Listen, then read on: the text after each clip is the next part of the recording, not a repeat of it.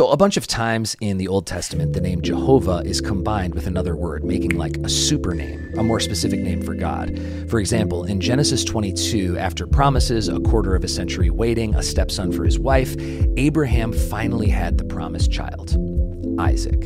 He must have watched that kid fall asleep every night.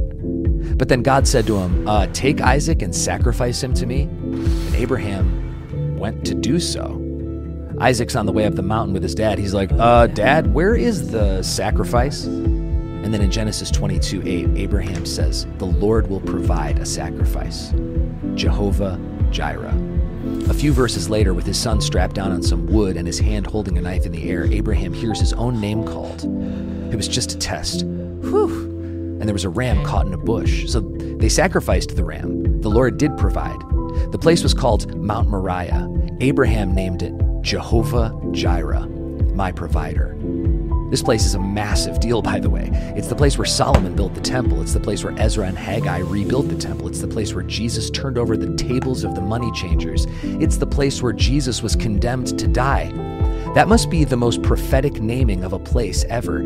Abraham calls it Jehovah Jireh, and then centuries later, God did provide not just a ram to keep Abraham from sacrificing his son, but God sacrificed his own son for the sins of the entire world. Jehovah Jireh. God will provide. God did provide. God does provide. We used to sing a song in kids' church. I won't sing it, I'll just say the lyrics. Jehovah Jireh, my provider, his grace is sufficient for me. What if you believed that about God? What if when you need something, you prayed to Jehovah Jireh and believed that he was both Abraham and earth's provider of a sacrifice? Through God's names, we learn more about God. My hope, though, is that it won't stop there, that you wouldn't just know more about God, but that you would truly know God. Good morning, everybody. It's good to see you all today. And today we're going to continue with the names of God. Today we're talking about Jehovah Jireh, the Lord our provider. And so if you would please turn with me in your Bibles or your apps to Genesis chapter 12. Genesis chapter 12, as you're turning there, there's two things I want to share with you. First of all, every time I fill a pulpit, it makes me incredibly thankful for my pastors. And we are very, very blessed here at Coastal, are we not? Second of all, I have some good news and bad news for you. The bad news is I have a 10-point outline today, okay? But before you jump up and stampede for the exits, the good news is that I've timed it, and it should take me about 30 minutes, give or take, okay? So just relax. It's going to be okay. So if you would, please stand with me for the reading of God's Word today. Genesis chapter 12, I'm going to start reading in verse 1. The Lord had said to Abram, leave your native country, your relatives, and your father's family, and go to the land that I will show you. I will make you into a great nation. I will bless you and make you famous, and you will be a blessing to others. I will bless those who bless you, and curse those who treat you with contempt. All the families on earth will be blessed through you. Our Father in heaven, we come to you with grateful hearts today. We thank you for your word. We thank you for your Spirit, and we thank you that you are the Lord our provider. And I ask today, God, that you would provide the words for me to speak, and that you would speak to all of our hearts through your Spirit. We ask these things in Jesus' name. Amen. You may be seated. So today we're going to take a deep dive, church, into the life of Abraham, okay? And we're going to end up in Genesis chapter 22, which is the only passage in Scripture that uses Jehovah Jireh.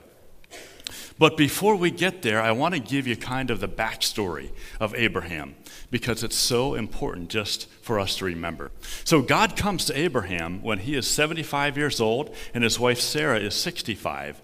And he says to him, Abraham, I want you to move. I want you to leave your family. I want you to leave your friends. I want you to leave your home. And I want you to move to a place you've never been. And there I'm going to create a great nation out of you. That's a pretty big ask, is it not? Have you ever moved? It's an act of faith when you do that. 3 years ago, my family and I moved from Pennsylvania, and the reason we moved, frankly, was the same reason that Abraham moved. We felt like God was moving us here. And it was hard for us to leave our family and our friends. And you know what? When people would ask us, why are you moving? And you said, well, we think God wants us to. Nobody's going to argue with God, so they're not going to just come right out and say, you're crazy, okay? But they give you this look that basically says, are you sure you know what you're doing? Have you ever seen that look before? We probably all have, haven't we, at times, okay? But for Abraham, it had to have been so much harder because for him, he knew that when he moved away, he would never see his family again. For us, we can pick up the phone. We can do FaceTime, or we can jump in our car and head back to Pennsylvania. And 8 hours later, well, actually, it's not 8 hours for us. When you have 5 kids, it's more like 11 or 12, okay? I feel very blessed when I can actually get out of the county before I have to stop for a bathroom break. And this is way off topic, but when you have kids and you go into a public restroom, okay, you never know what's going to happen, okay? The question I get most often is we walk in there and they say, Daddy, what stinks in here? At the top of their lungs, okay? Abraham didn't have that problem, though, okay? But Abraham had just about everything you could possibly imagine. He had a beautiful wife. He had lots of cattle. He had lots of sheep. He had silver and gold. He had servants. It says he had 318 male servants who could fight. So if you can imagine that they all had families, this was quite an entourage that he had with him. In addition, he had respect. Everywhere he went, people respected him because he was a man of integrity and because God gave him favor. Most importantly, Abraham had a personal relationship with Jehovah. But one thing Abraham did not have was a son.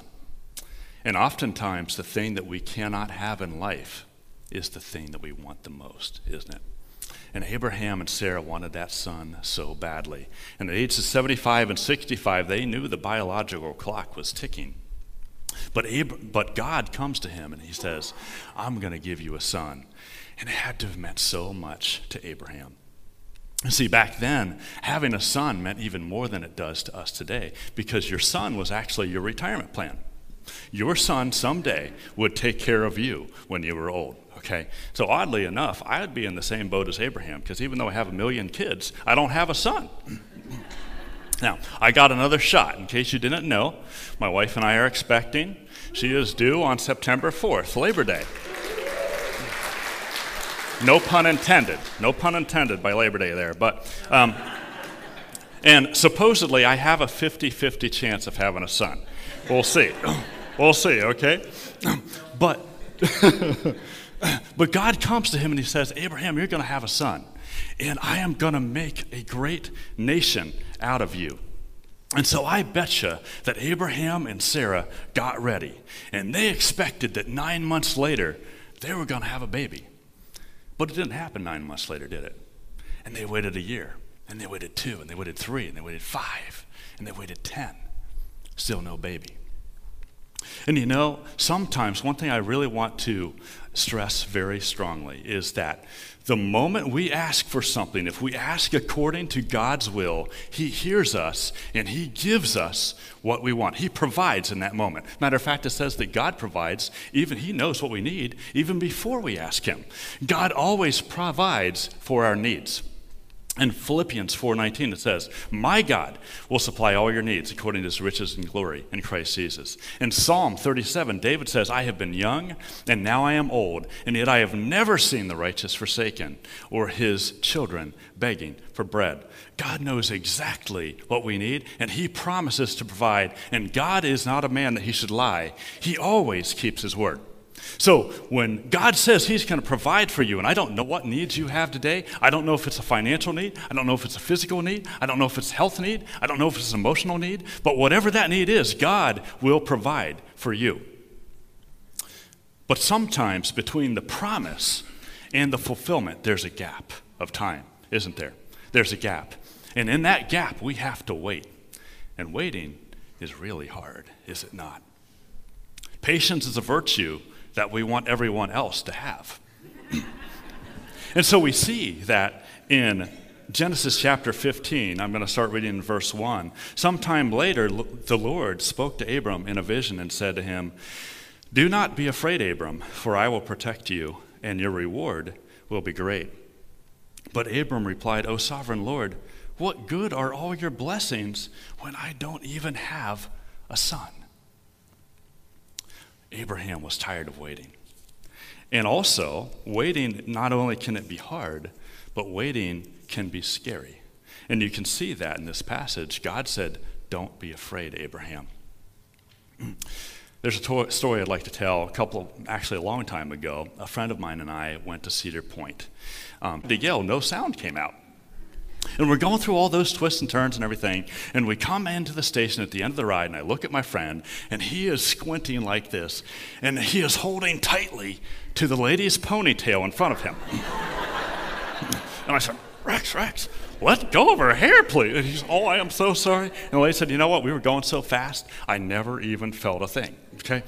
But sometimes life is like that roller coaster, okay? We know that we have a need. We know that God is going to provide. But in between the time we get on that roller coaster and the time we end, we kind of forget about it, don't we? And we start worrying and we start stressing out. And we see that crisis ahead of us. And we don't act in faith, we act in fear. And God comes along as he always does, and he provides. And he solves that problem. But we barely notice because we're now focused on the next crisis. Are you with me there? Is it just me? We all do this, don't we? Okay? And God wants us to focus on him.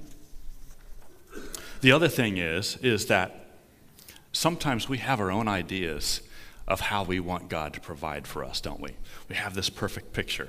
There's a story told about a pastor who was talking to God, and he said, God, how much is 1,000,000 years to you?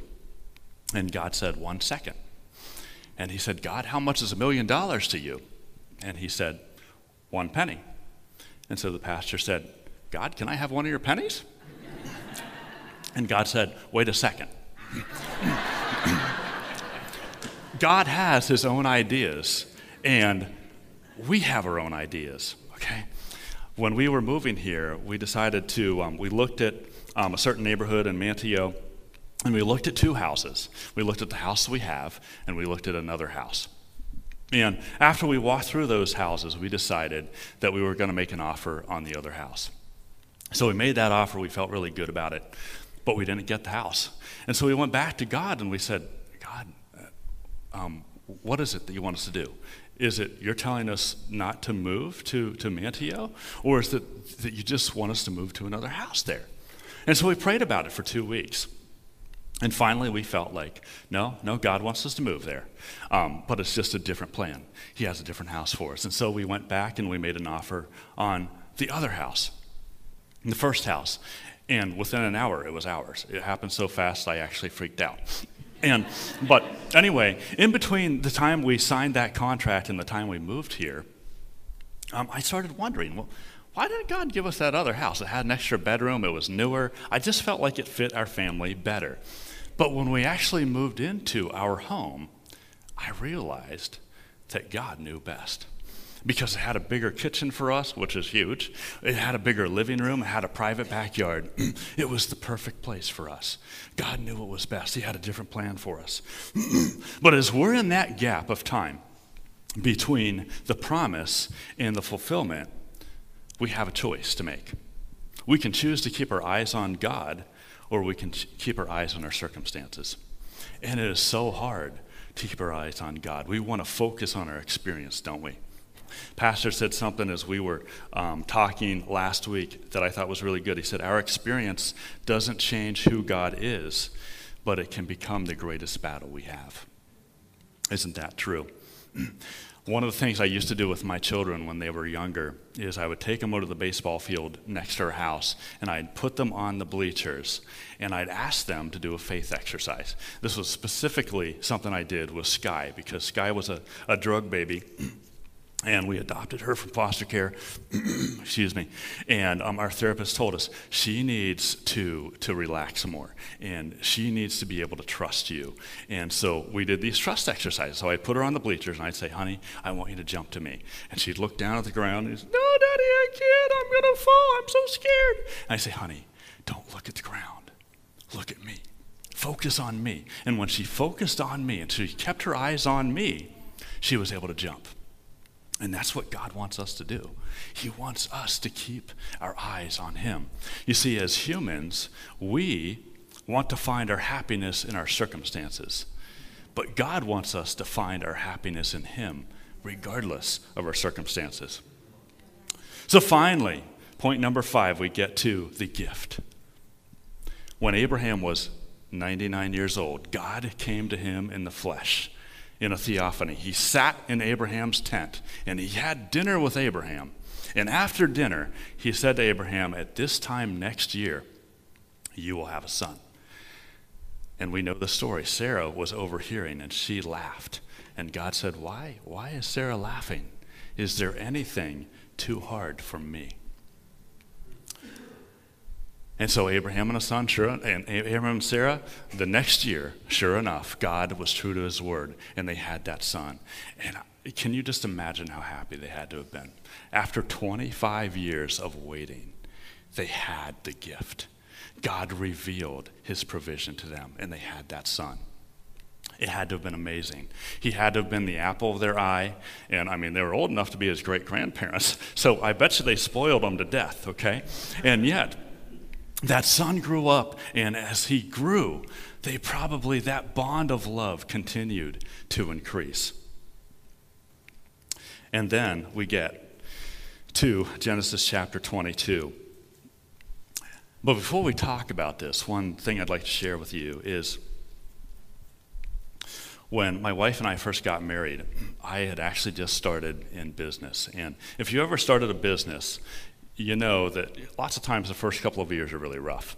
And I get paid kind of oddly. I get paid 4 times a year. I get paid once a quarter, okay? And so if I run out of money before I run out of a month, I have a real problem, okay? And back then, I had enough income coming in to cover our bills for 2 out of every 3 months. And so my wife had to get a job to cover that 3rd month.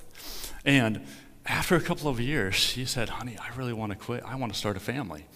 And we prayed about it, and we thought about it, and we really felt like God wanted us to do it. But I just couldn't take that step of faith. I would say, hon, no, you can't quit. We need the money. You cannot do it. And one day my father was talking to me, and he said, son, I know your wife really wants to quit. Do you feel like God wants you to have a family? And I said, yes, I do. And he said, so why aren't you letting her quit? And I said, because the numbers don't add up. And he said to me, he said, son, if God wants you to do something, he will provide regardless of whether the numbers work or not.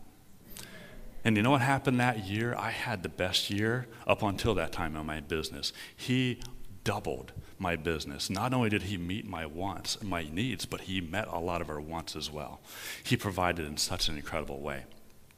And so finally we see in Genesis chapter 22, in verse 1, sometime later, God tested Abraham's faith. Abraham, God called. Yes, he replied, here I am.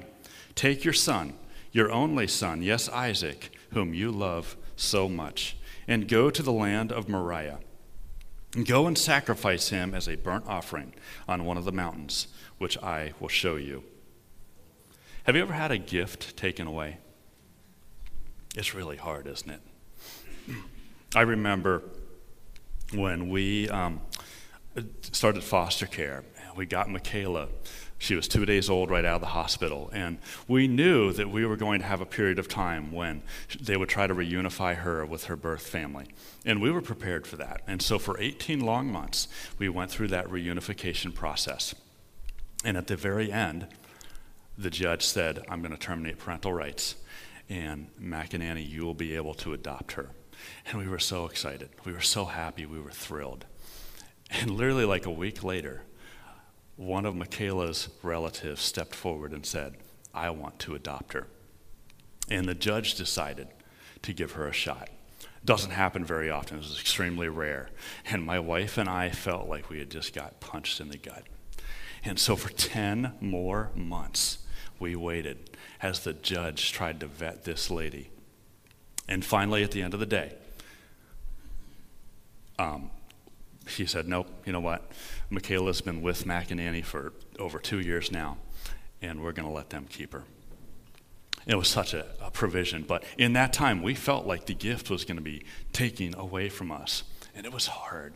It was so hard. We wondered at times, God, why are you doing this? You gave us this gift, and now you're ripping it away. I can't even imagine what Abraham went through that night. Can you? The thoughts and the feelings that had to have gone through his mind. First of all, it makes absolutely no sense.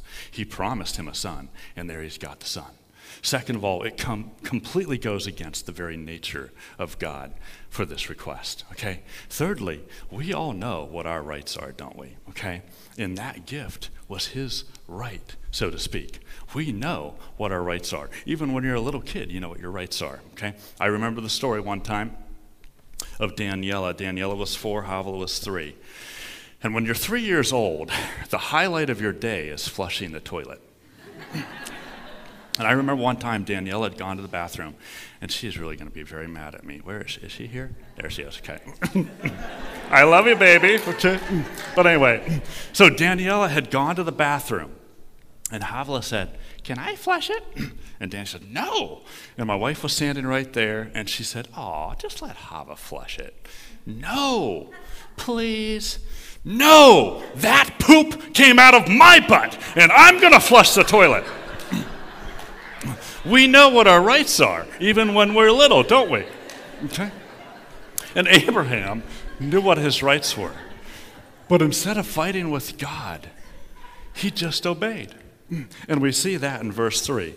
We see Abraham and his great faith. His faith has grown over the years. His faith has grown to something just incredible. And faith requires 2 things. First of all, faith requires action. And then faith requires words. The action we see in verse 3. Count all these verbs in here with me. The next morning, Abraham got up early. He saddled his donkey and took 2 of his servants with him, along with his son Isaac. Then he chopped wood for a fire for a burnt offering and set out for the place God told him. It says in James that faith without works is dead. And he had faith. He had the actions to back it up. But also, it requires words. We see that in verse 4 and 5. On the 3rd day of their journey, Abraham looked up and saw the place in the distance. Stay here with the donkey, Abraham told his servants. The boy and I will travel a little farther. We will worship there, and then we will come right back. There were words there too. And so you see that faith. That faith. Charles Stanley says God does not require us to understand his will, but just to obey it, even when it seems unreasonable. And Abraham did this in this instance, did he not? So we see Jehovah Jireh revealed next. I'm going to start reading in verse 9. When they arrived at the place where God had told him to go, Abraham built an altar and arranged the wood on it. Then he tied his son Isaac and laid him on the altar on top of the wood. And Abraham picked up the knife to kill his son as a sacrifice. At that moment, the angel of the Lord called to him from heaven, Abraham, Abraham. Yes, Abraham replied, here I am. Don't lay a hand on the boy, the angel said. Do not hurt him in any way. For now I know that you truly fear God.